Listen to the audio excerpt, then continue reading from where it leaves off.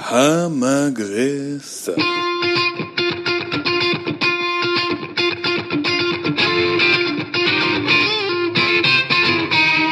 אהלן ומה העניינים, וערב טוב למאזיננו הסבלניים, סבלניים וגם לאלה הבלתי נסבלים. אנחנו המגרסה, וזה פרק מספר 5 של הפודקאסט שעושה סדר בעולם סדרות הרשת הישראלי.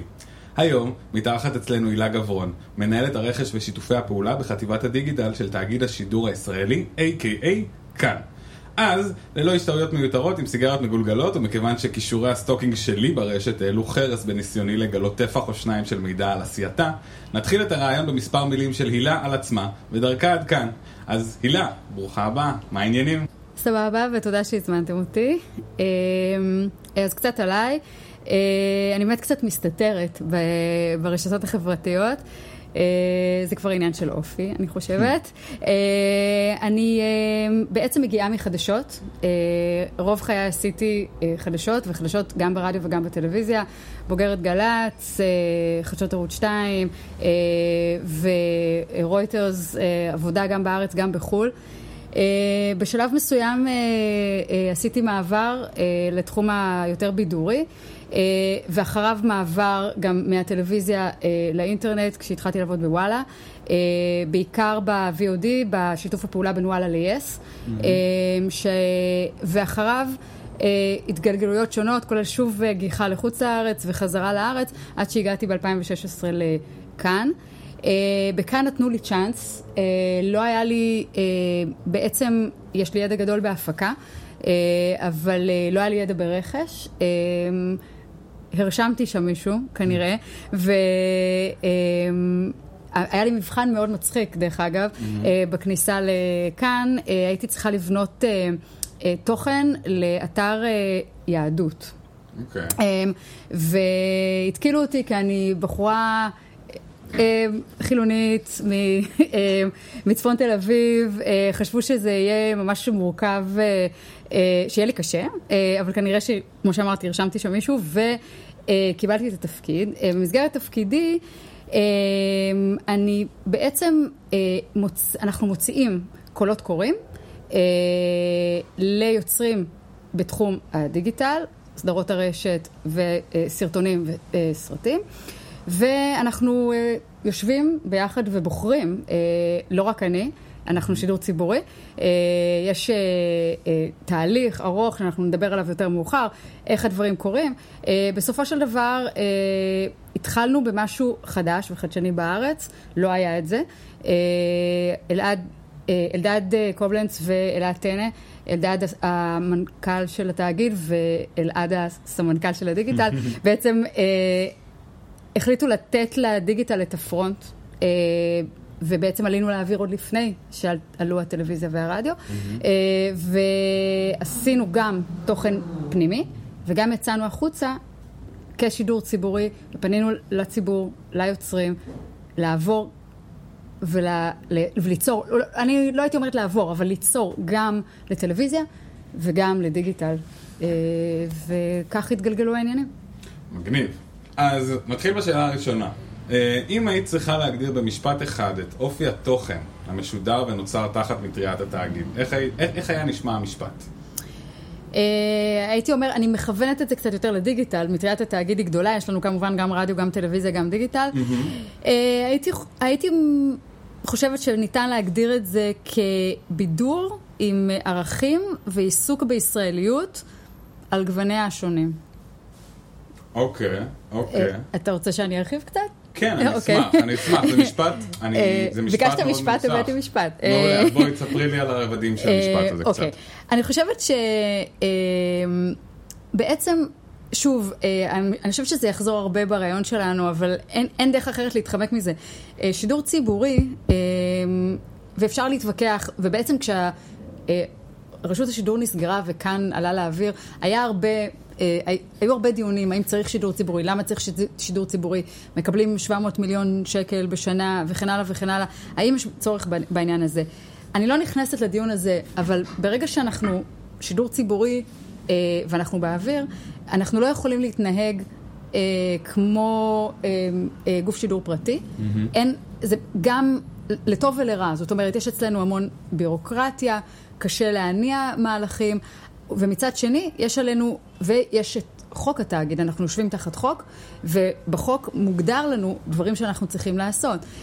אנחנו צריכים לפתח את השפה העברית, אנחנו צריכים לפנות לכל הקהל באשר הוא כולל יהדות העולם. יש שם הרבה סעיפים שאני חושבת שבמקומות אחרים לא חייבים, מה זה אני חושבת? אני בטוחה. הם לא חייבים לקחת אותם בחשבון. הם כמובן יש להם ענייני רווח והפסד ועוד פונקציות אחרות שהם רוצים ליצור במסגרתה. אנחנו הבנו שבתחום הדיגיטל יש מה שקרה עד שכאן הגיע, פחות או יותר.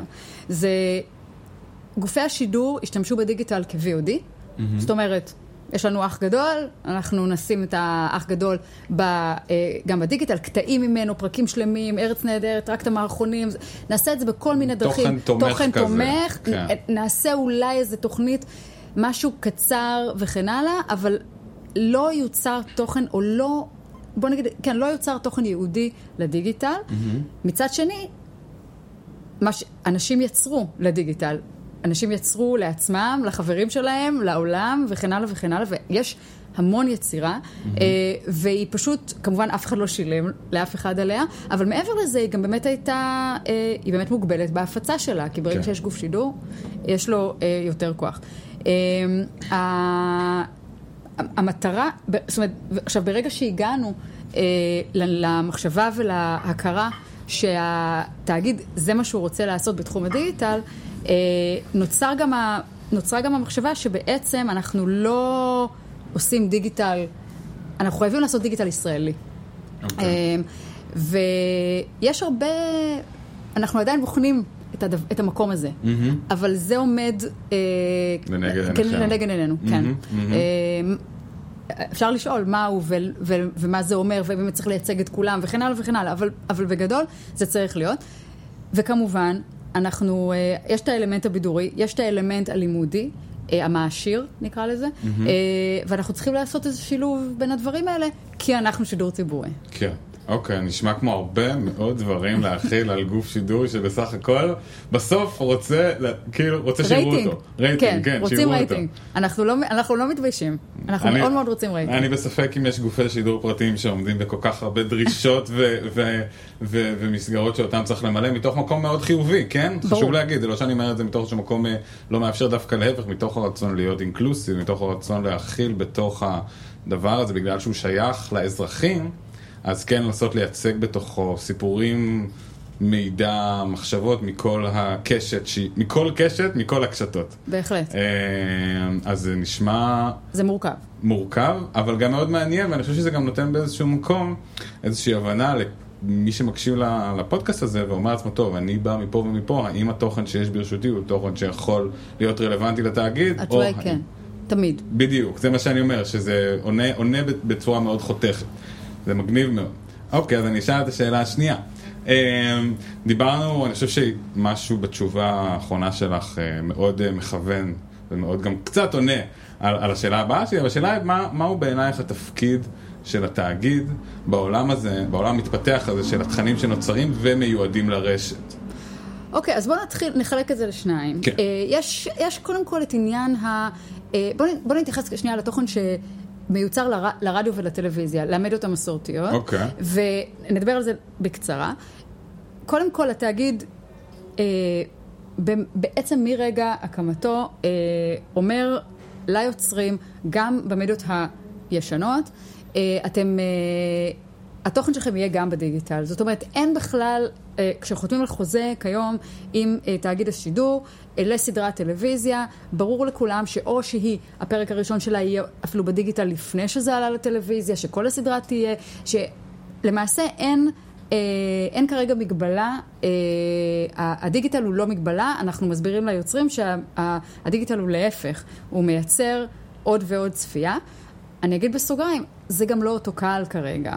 הטלוויזיה והרדיו של כאן ירשו את הצופים והמאזינים המבוגרים יותר, גיל 45 ומעלה, פחות או יותר. אנחנו מדברים אנחנו יודעים את זה, וחל בזה שינוי, אבל פחות או יותר. והדיגיטל, כדיגיטל בכל העולם, זה לא שאנחנו המצאנו את זה, הקור של המשתמשים, צופים, מאזינים, 18 עד 35, עם מיקוד אפילו יותר סביב ה-25-35,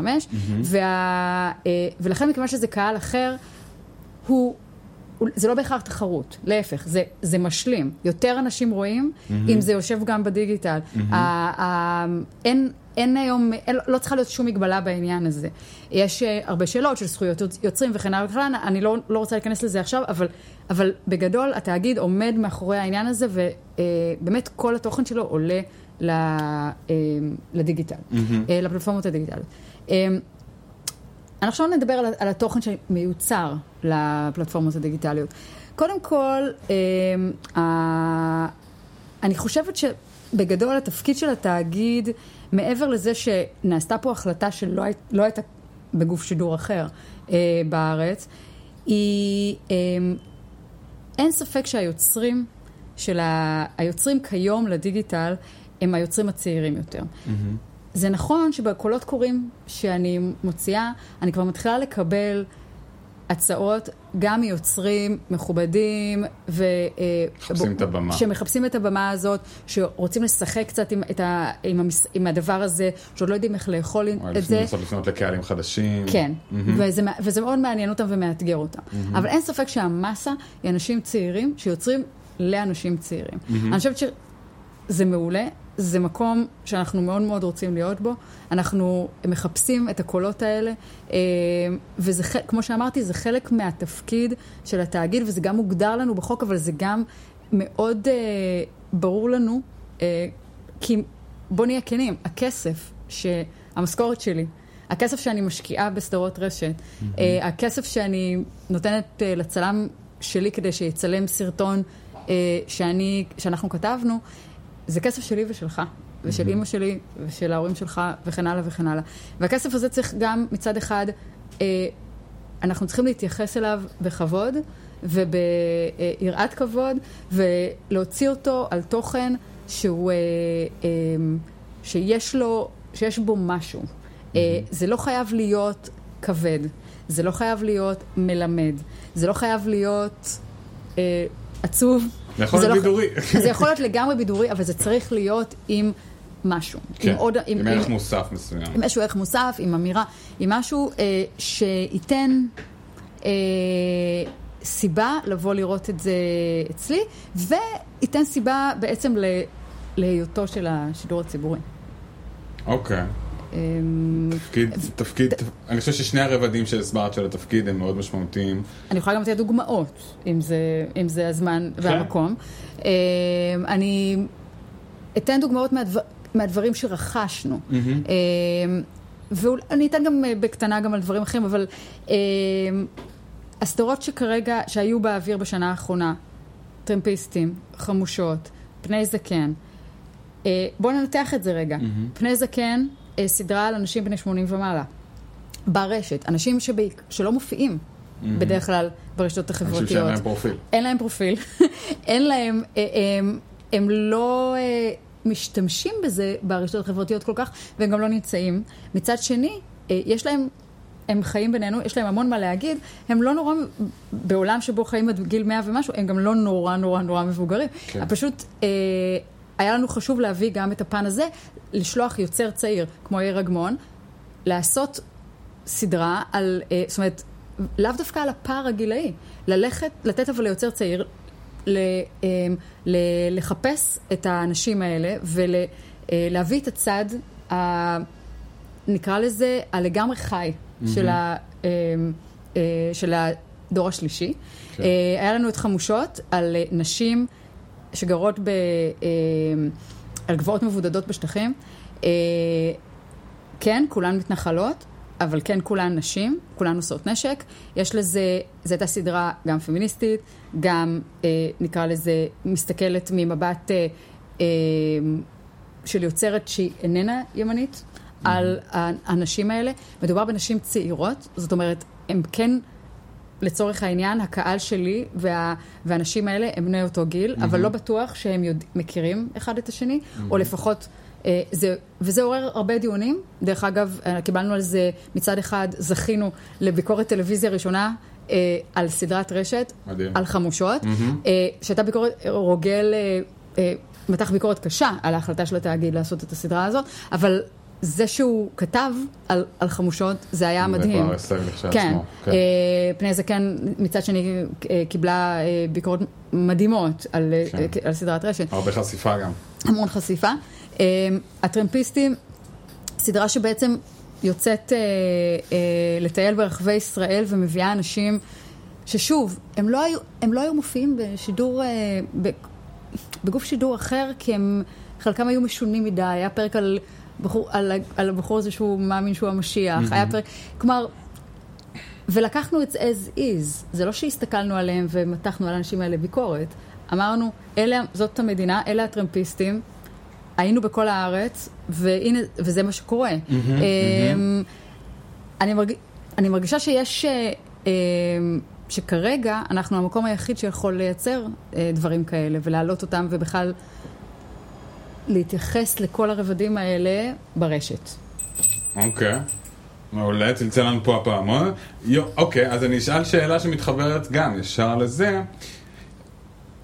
דיברת על איך העובדה שהתאגיד הוא גוף ציבורי, איך זה משפיע על הבחירות שאתם עושים בתוכן שלכם, ועל איך זה, ומהי השאיפה שלאורה אתם הולכים כדי להגיע אל היעד הזה.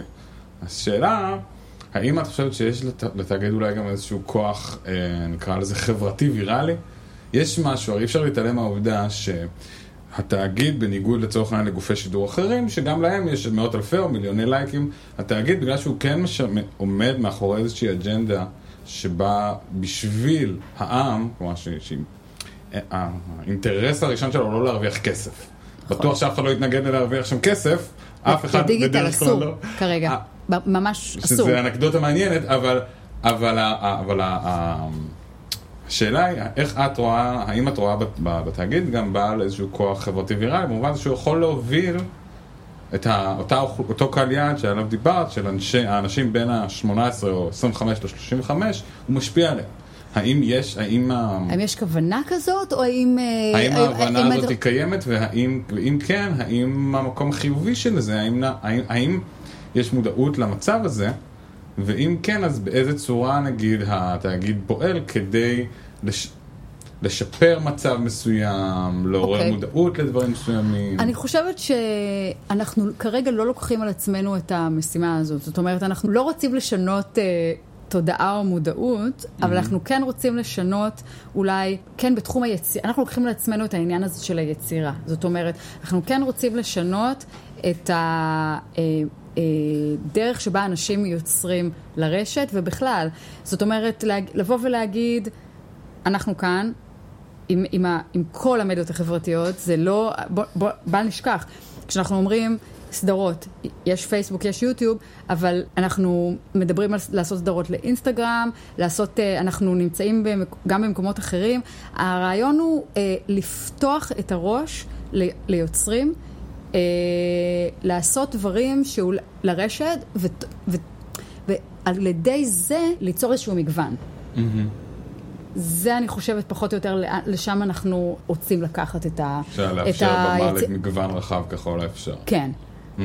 גילאי, מגדרי, אזורי, וכן הלאה וכן הלאה. זאת אומרת, שכולם יבואו ויצרו אצלנו, בוא נהיה כנים, ליצור כרגע לרשת, זה יותר קל מליצור, לעשות עכשיו סרט או סדרת טלוויזיה. אולי פודקאסט יותר קל. נכון, זה פודקאסט זה ממש קל, אבל אני אומרת, וגם כשאני הולכת לדבר עם סטודנטים לקולנוע נגיד, שיצא לי כבר כמה פעמים בכמה מוסדות להשכלה גבוהה בארץ, ואני אומרת להם, זה לא או-או, זה לא video kill the radio star. זאת אומרת, אנחנו לא צריכים, אנחנו לא אומרים לכם, חברים, תפסיקו, החלום שלכם על פיצ'ר, תרדו ממנו. ממש לא. אני אומרת, בדרך לפיצ'ר, ממוצע 7 שנים בישראל מהרגע שסיימת את האוניברסיטה. מצבנו טוב, משהו כזה. משהו כזה. 7 שנים של מלצרות, פלוס 4 של לימודים. תעשו בדרך סדרת רשת, יראו אתכם על האנשים. תקבלו חשיפה. גם תקבלו חשיפה, אבל אם אתם יוצרים מוכשרים, אתם יוצרים מוכשרים גם לזה וגם לזה. לא צריכה להיות... אין סתירה, ממש אין סתירה.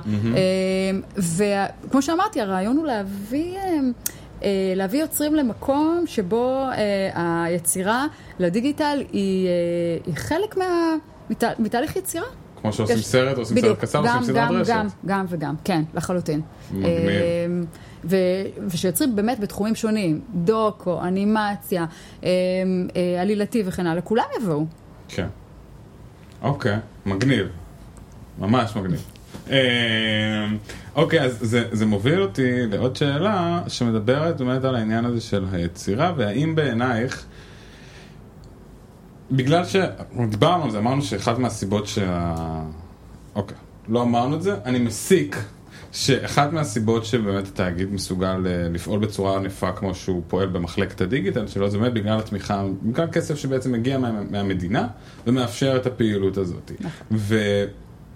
האם בעיניי, מעניין אותי לשאול אותך, מהמקום שאת נמצאת בו, אומנם את נמצאת בתוך המערכת, אז את מכירה איזושהי צורת פעולה מסוימת, אבל אולי דווקא בגלל שאת נמצאת בתוך מערכת שמאפשרת איזשהו, נקרא לזה, חופש פעולה בגרשיים, בלי הגרזן של הרווחים שיושבת על הצבא, למרות שאני מאמין שיש מספיק גרזנים אחרות שיושבות שם. אבל האם בעינייך יש מתכונת אחרת גם באת לעשות סדרות רשת באיזושהי צורה בת קיימה? כלומר, משהו שהוא לא... שגם יביא... משהו שאפשר יהיה לעשות אותו ולקבל את החשיפה הרחבה שאפשר לקבל ברשת, אבל לא בצורה שנתמכת על ידי הממסד. זו שאלה טובה. תראה, אני רוצה להגיד משהו, להעיר משהו על מה שאמרת. זה נכון, כן, להעיר ולהעיר. זה נכון, גם. אני רוצה להסביר שזה נכון שאין לנו את החרב הרייטינגית הכלכלית, אבל אני, בניגוד לקולגות שלי, אם בכלל יש לי קולגות, וזאת שאלתך, אם בכלל יש לי קולגות בגופי שידור אחרים, התשובה היא לא ברור לגבי התפקיד הספציפי שלי, אבל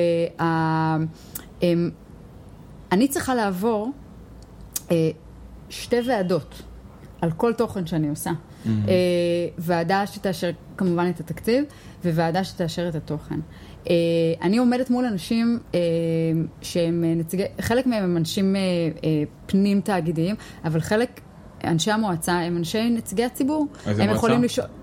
יש את המועצה שהיא בעצם מועצת התאגיד, והיא אליה עולים כל התכנים, יושבים שם נציגי ציבור.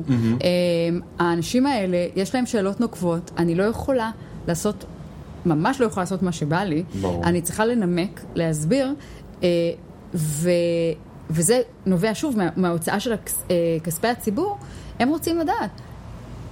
כן, הם גם רוצים שאני אעריך כמה אנשים יראו את זה, אבל הם בעיקר רוצים להבין למה אני בכלל עושה את זה. למה אני עושה עכשיו סדרת אנימציה על מדע? האם אני חושבת שאנשים יראו את זה? האם אני באה לחנך? האם אני חושבת שזה התפקיד שלי? וכן הלאה וכן הלאה. אני מקבלת שאלות נוקבות, שאני חושבת שבמקומות אחרים, אתה יודע, בגופים המתחרים שלי, הם לא צריכים לענות על השאלות האלה. אז יש פה... יש פה בחינה מאוד מדוקדקת של איזה תוכן עולה. אני חושבת אז יש לנו בעצם מגבלות אחרות, נגיד את זה ככה. לשאלתך, אני חושבת שהיום, תראה, יש לזה 2 פנים. כי מצד אחד, כל אחד היום חושב שהוא יוצר. גם בוגר מחלקת הקולנוע, אבל גם אדם מן היישוב. הוא עושה סטורי באינסטגרם, הוא יוטיובר, נגיד יותר משוכלל, שמדבר, יש לו ערוץ יוטיוב, וכן הלאה וכן הלאה. אנשים לא מרגישים שהם חייבים קישורים בשביל הדבר הזה. בוא נגיד שאפילו פייסבוק, בשינויים האחרונים שהוא עשה, בעצם מה הוא אמר, אני אציף לכם יותר, השינוי האלגוריתם האחרון שפגע בנו למעשה, אני אציף לכם את החברים שלכם על חשבון ארגונים כמונו. עכשיו, אני חושבת ש having said all that, אני חושבת איך שאני רואה בעתיד, הדברים ימשיכו לקרות במקביל, זאת אומרת, יהיו דברים ממומנים, ויהיו דברים שאנשים יעלו, אולי אפילו לא פחות טובים, שהם יערכו בבית על המערכות הביתיות שלהם, וייצרו ויצחיקו, או יעציבו, או יספרו את החיים שלהם. ותהיה אולי איזושהי, אנחנו נמשיך להסתכל על התוכן הזה, על חלק ממנו ניקח אותו, נקנה אותו, נשפר אותו, ניתן להם משאבים לעשות את זה אולי בצורה יותר איכותית, אבל אני חושבת שגם הגופים המסחריים, בסופו של דבר, אני לא יודעת מתי, אבל גם הם יעברו ליצור ברשת תוכן יהודי לרשת, מהסיבה הפשוטה יש שיפט של הקהל. הדור שהיום הוא בין 18-35, הוא כן יהיה מתישהו בין 45, הוא עדיין אבל יצרוך את התוכן שלו. יש לו הרגלי צריכה אחרים. כן, זאת אומרת, מתישהו אנחנו נגלה שגם האנשים המבוגרים כבר לא רואים כל כך טלוויזיה, ויצטרכו לתת להם תוכן אחר. ואנחנו בכלל עוד לא דיברנו על מה זה בעצם תוכן לדיגיטל, אם זה פשוט רק משהו נורא קצר, או שיש לזה גם משמעות אחרת, אבל לצורך העניין, האנשים האלה כבר היו רגילים לצרוך את התוכן שלהם ככה. ולכן כולם בסופו של דבר ייצרו תוכן דיגיטלי, כזה או אחר. אבל אנחנו לא נפריע, אני מקווה שאנחנו לא נפריע ליצירה החופשית, כי זה מה שמדהים בדיגיטל. אוקיי, מגניב. אז בעצם, אוקיי, אז גם ענית על השאלה הבאה, אז יש לנו זמן לדבר גם קצת מעבר, שזה מעולה. האם אחרי, דיברת על הקהל, אנחנו מדברים הרבה על הקהל מן הסתם, ומסכן אותי לדעת, אחרי שנה שמחלקת הדיגיטל של התאגיד קיימת, פלוס מינוס as is? יותר, כן. יותר משנה, נכון, סליחה. את נמצאת שם מהרגע הראשון? כמעט. פחות או יותר מהרגע הראשון. פחות או יותר מהרגע הראשון. יש לך כבר איזשהו ותק של שנה, אולי שנתיים בתאגיד, את כבר העליתם מספר גדול מאוד של סרטונים, סדרות, תכנים מכל מיני סוגים. האם בתוך כל תהליך היצירה הזה והבחינה של התוכן שכבר קיים, האם הצלחתם למפות או למסגר את מי הוא הקהל? כן, אוקיי.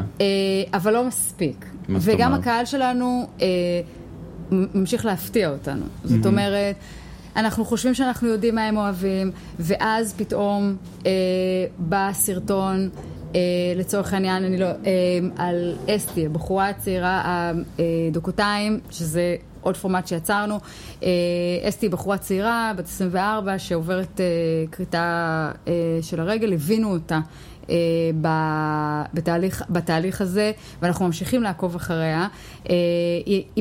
היא בעצם אושיית אינסטגרם, ואנחנו, שזה עוד דבר שאנחנו עושים, אנחנו מסתכלים מסביבנו ואנחנו אומרים, רגע, הבן אדם הזה הוא מאוד מעניין, הוא כבר מביע את עצמו, אנחנו חוסכים לעצמנו את מה שנקרא הפיילוט, כי הבן אדם עשה את הפיילוט שלו ב-everywhere, ואנחנו יכולים לקחת את הסיפור שלו ולשדרג. עכשיו, אנחנו מגלים שאנחנו עושים סרטון על הבחורה הזאת, ידענו שהסיפור שלה מרגש ושיש לה עוקבים, אבל זה הגיע למספרים מחופפים, ואתה אומר, רגע, אנחנו חשבנו שהקהל שלנו יותר אוהב את כשמלך, הכוכב החרדי שלנו, עושה את הסרטונים שלו, או חשבנו שהקהל שלנו יותר אוהב, אנחנו רואים שיש מספרים מאוד גדולים לדברים אחרים, ואז מגיע דוקו על בחורה שבסך הכל, שמתמודדת עם מצב קשה, ופתאום יש לזה מספרים מופלאים. הסרטון שעלה לפני שבוע, יש לנו סדרה שנקראת דייט עם תמיר, סדרה פנימית שאנחנו עושים עם תמיר בר. סדרה שיש לה נתונים נהדרים, אבל פתאום פרק אחד שלה, הפרק שכולו באנגלית, עם ה-BDS, עושה 500,000 צפיות.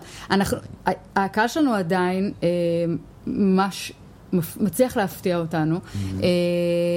אין ספק שבשבועות האחרונים קורה גם משהו, קיבלנו איזשהו בוסט בעקבות האירוויזיון, אין שאלה בכלל, אבל אני חושבת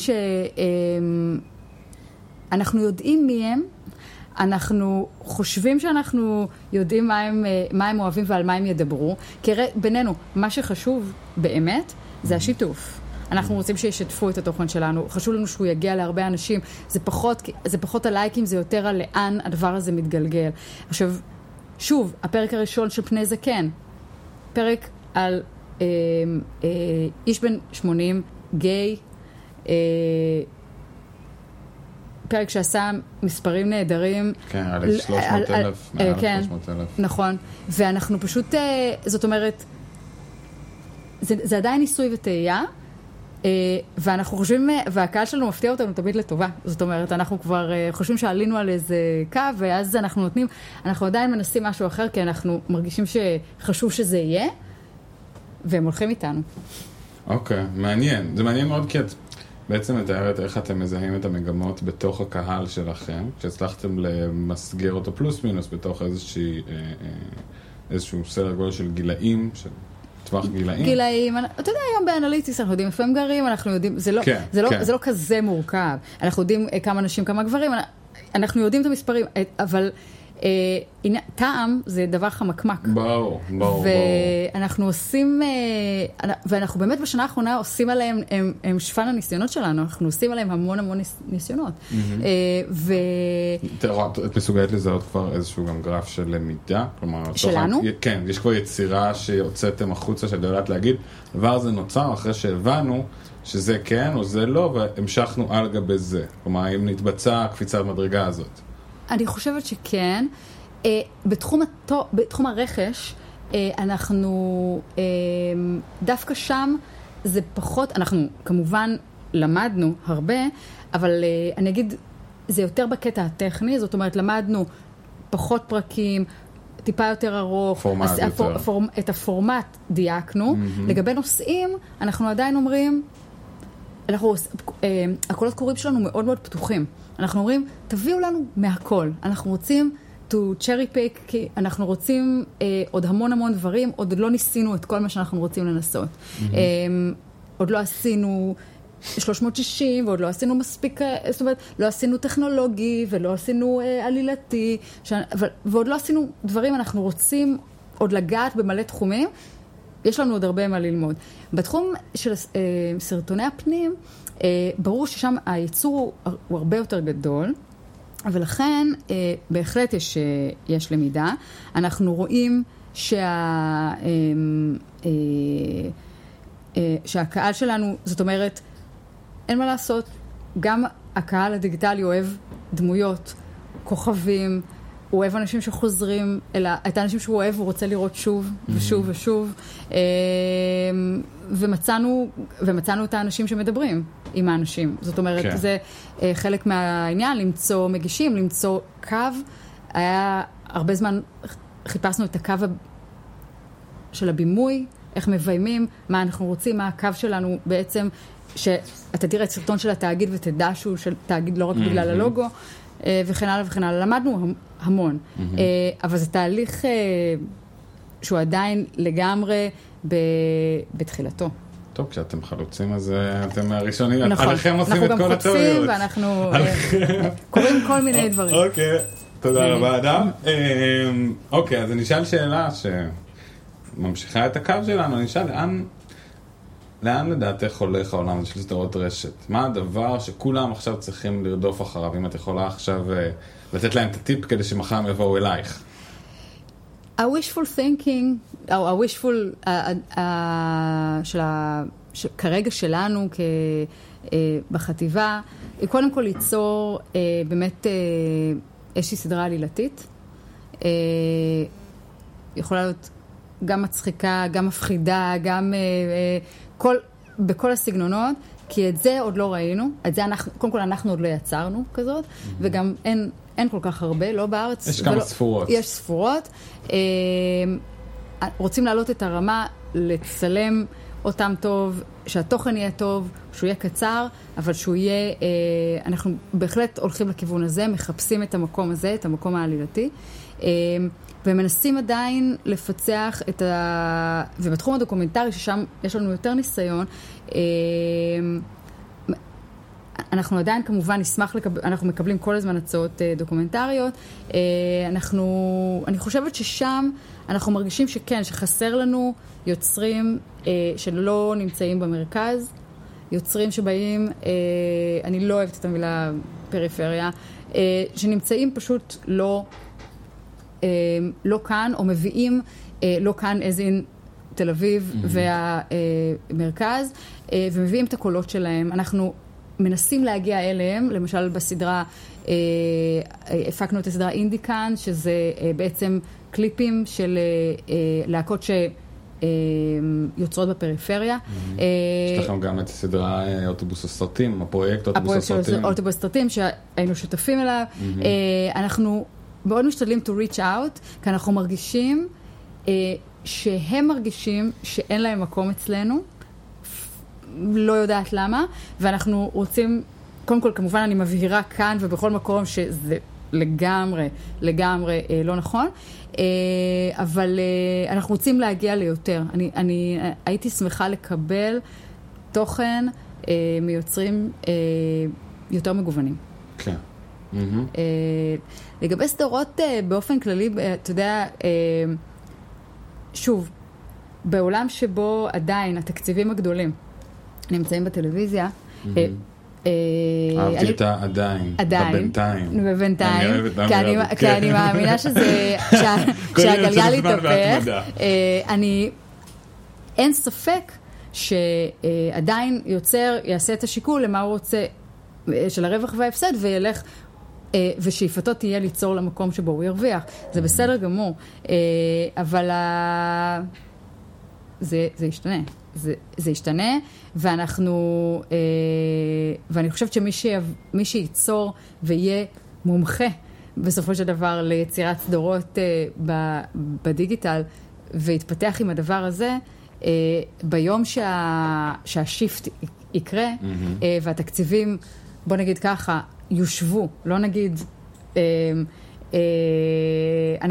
הדיגיטל יקבל יותר, אבל לפחות יהיה איזה סוג של שוויון. האנשים שיצרו כבר ויהיו מומחים בתחומם, השמיים יהיו שם הגבול. מסקרן אותי לשאול אותך, איך לדעת איך יראה התוכן הזה? כי דיברנו קצת על זה שננסה לרד באיזשהו רמה של עומק למאז בכלל תוכן ברשת, אבל דווקא יותר מסקרן אותי מלשמוע מהו תוכן עכשיו, מה את חושבת שיהיה התוכן? או לאן אנחנו הולכים בהתבסס על מה שהיום יש לנו?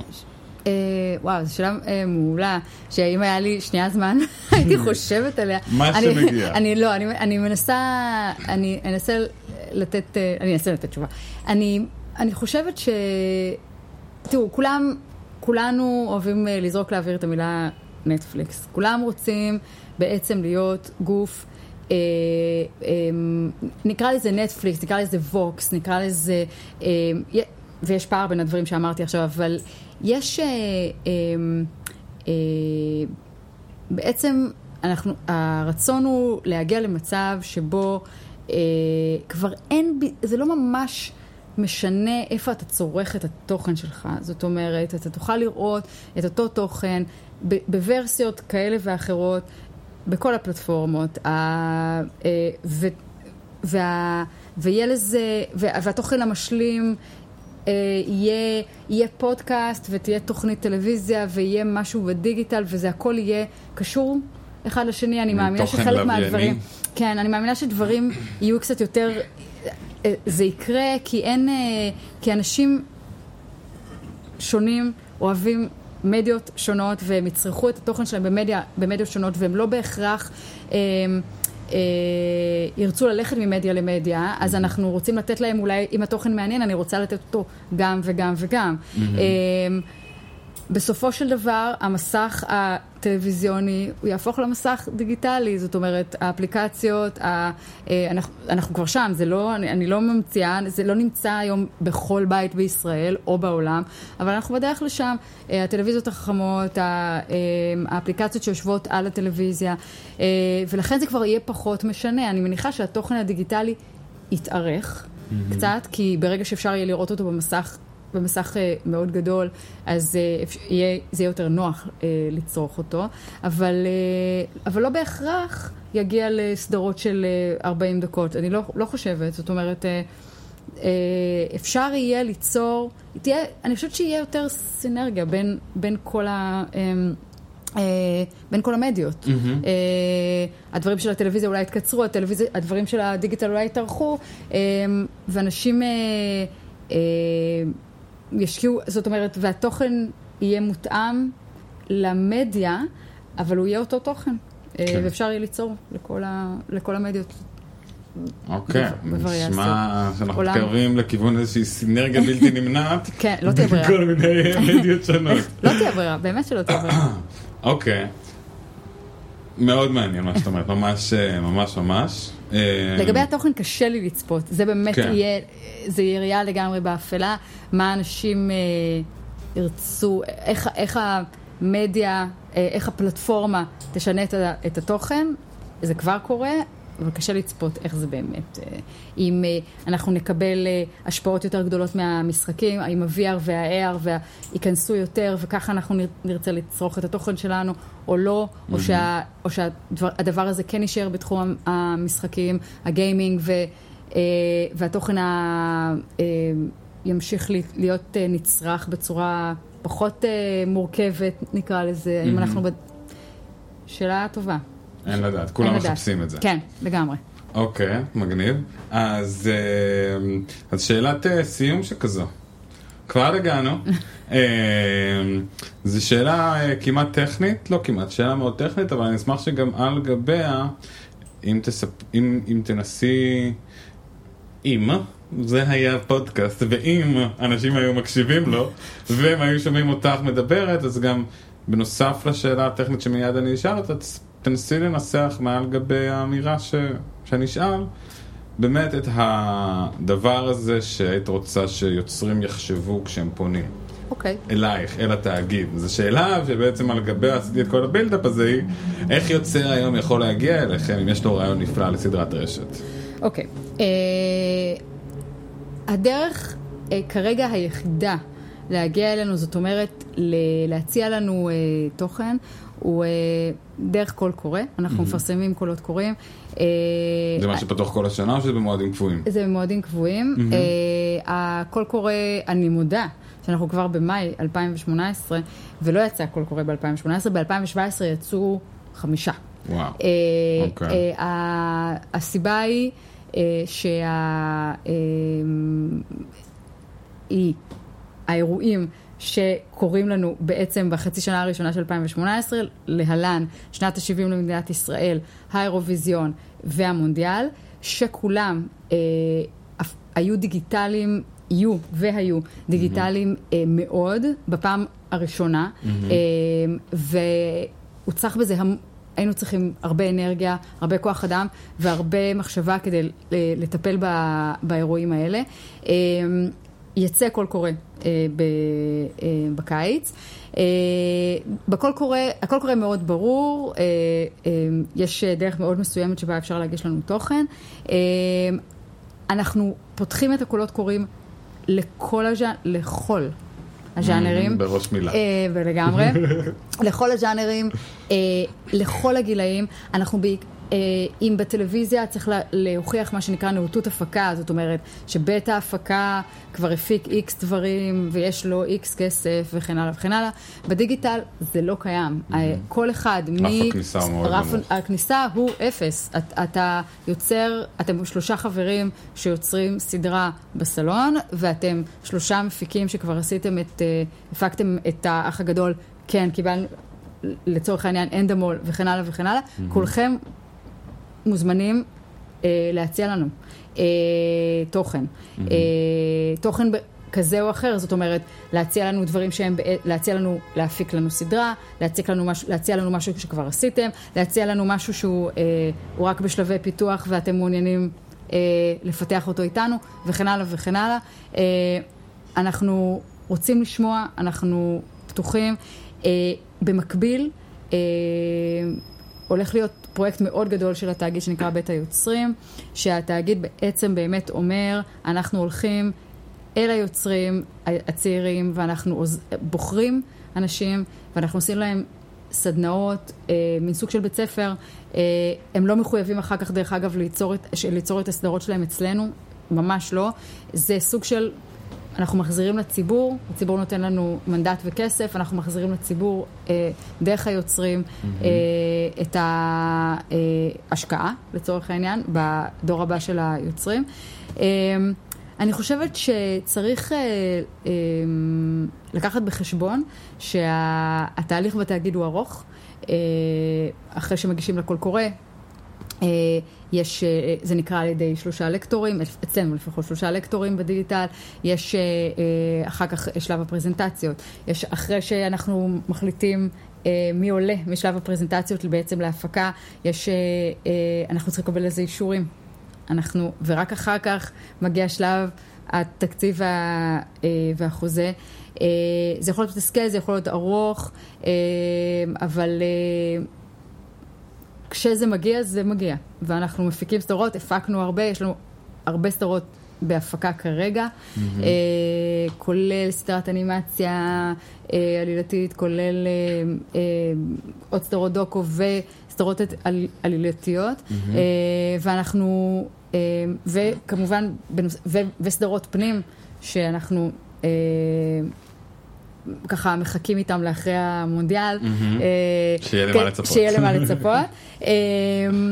ואנחנו מאוד מאוד, אין איך להדגיש את זה, באמת רוצים וקוראים, באמת לכל מי שמרגיש שיש לו משהו שיכול להתאים, לבוא ולהציע. מדהים. אוקיי, אז א', תודה רבה רבה רבה שבאת היום להתראיין אצלנו. בדרך כלל יוצרים שיושבים על הספה שעליה תשב, אנחנו נותנים להם גם ליין ציון של איפה אפשר למצוא את התכנים שלהם. את התכנים שלך אפשר למצוא, אני מניח, באתר של התאגיד, כמו גם בעמוד פייסבוק. וביוטיוב. ובאינסטגרם. ובטוויטר, ובטמבלר. יש טמבלר לתאגיד? לדעתי לא, כנראה שבזה עושים זה רק בארצות הברית. נכון. אבל זה קרן אותי פתאום.